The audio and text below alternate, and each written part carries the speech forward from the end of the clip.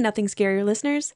There is no new episode this week because Courtney and I went on a little adventure to Point Pleasant to check in on our favorite cryptid, Mothman.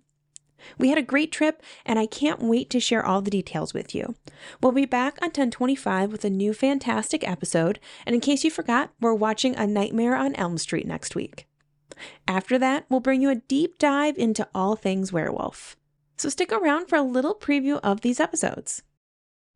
So, Tina's being menaced by this dude in her dreams, and nobody, really believes her. She's, having trouble sleeping in school. She's got this douchey boyfriend, Rod, and then her best friend, Nancy, and her boyfriend, Glenn.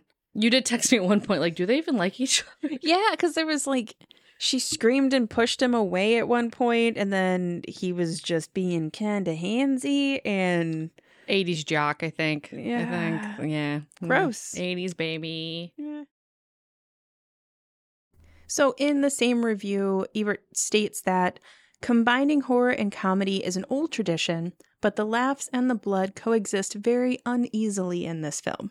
So there's nothing, and like I said, the first time I watched it, I was like, what is this? But also just because you don't understand a film the first time you watch it doesn't mean that it's a bad film or that you should just destroy it. You know what I mean?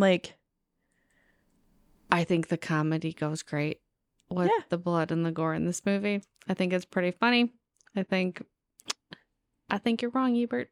I know that's your job, but I disagree. I disagree. Thanks for hanging in there, and we can't wait for you to hear the full episodes. See you next week.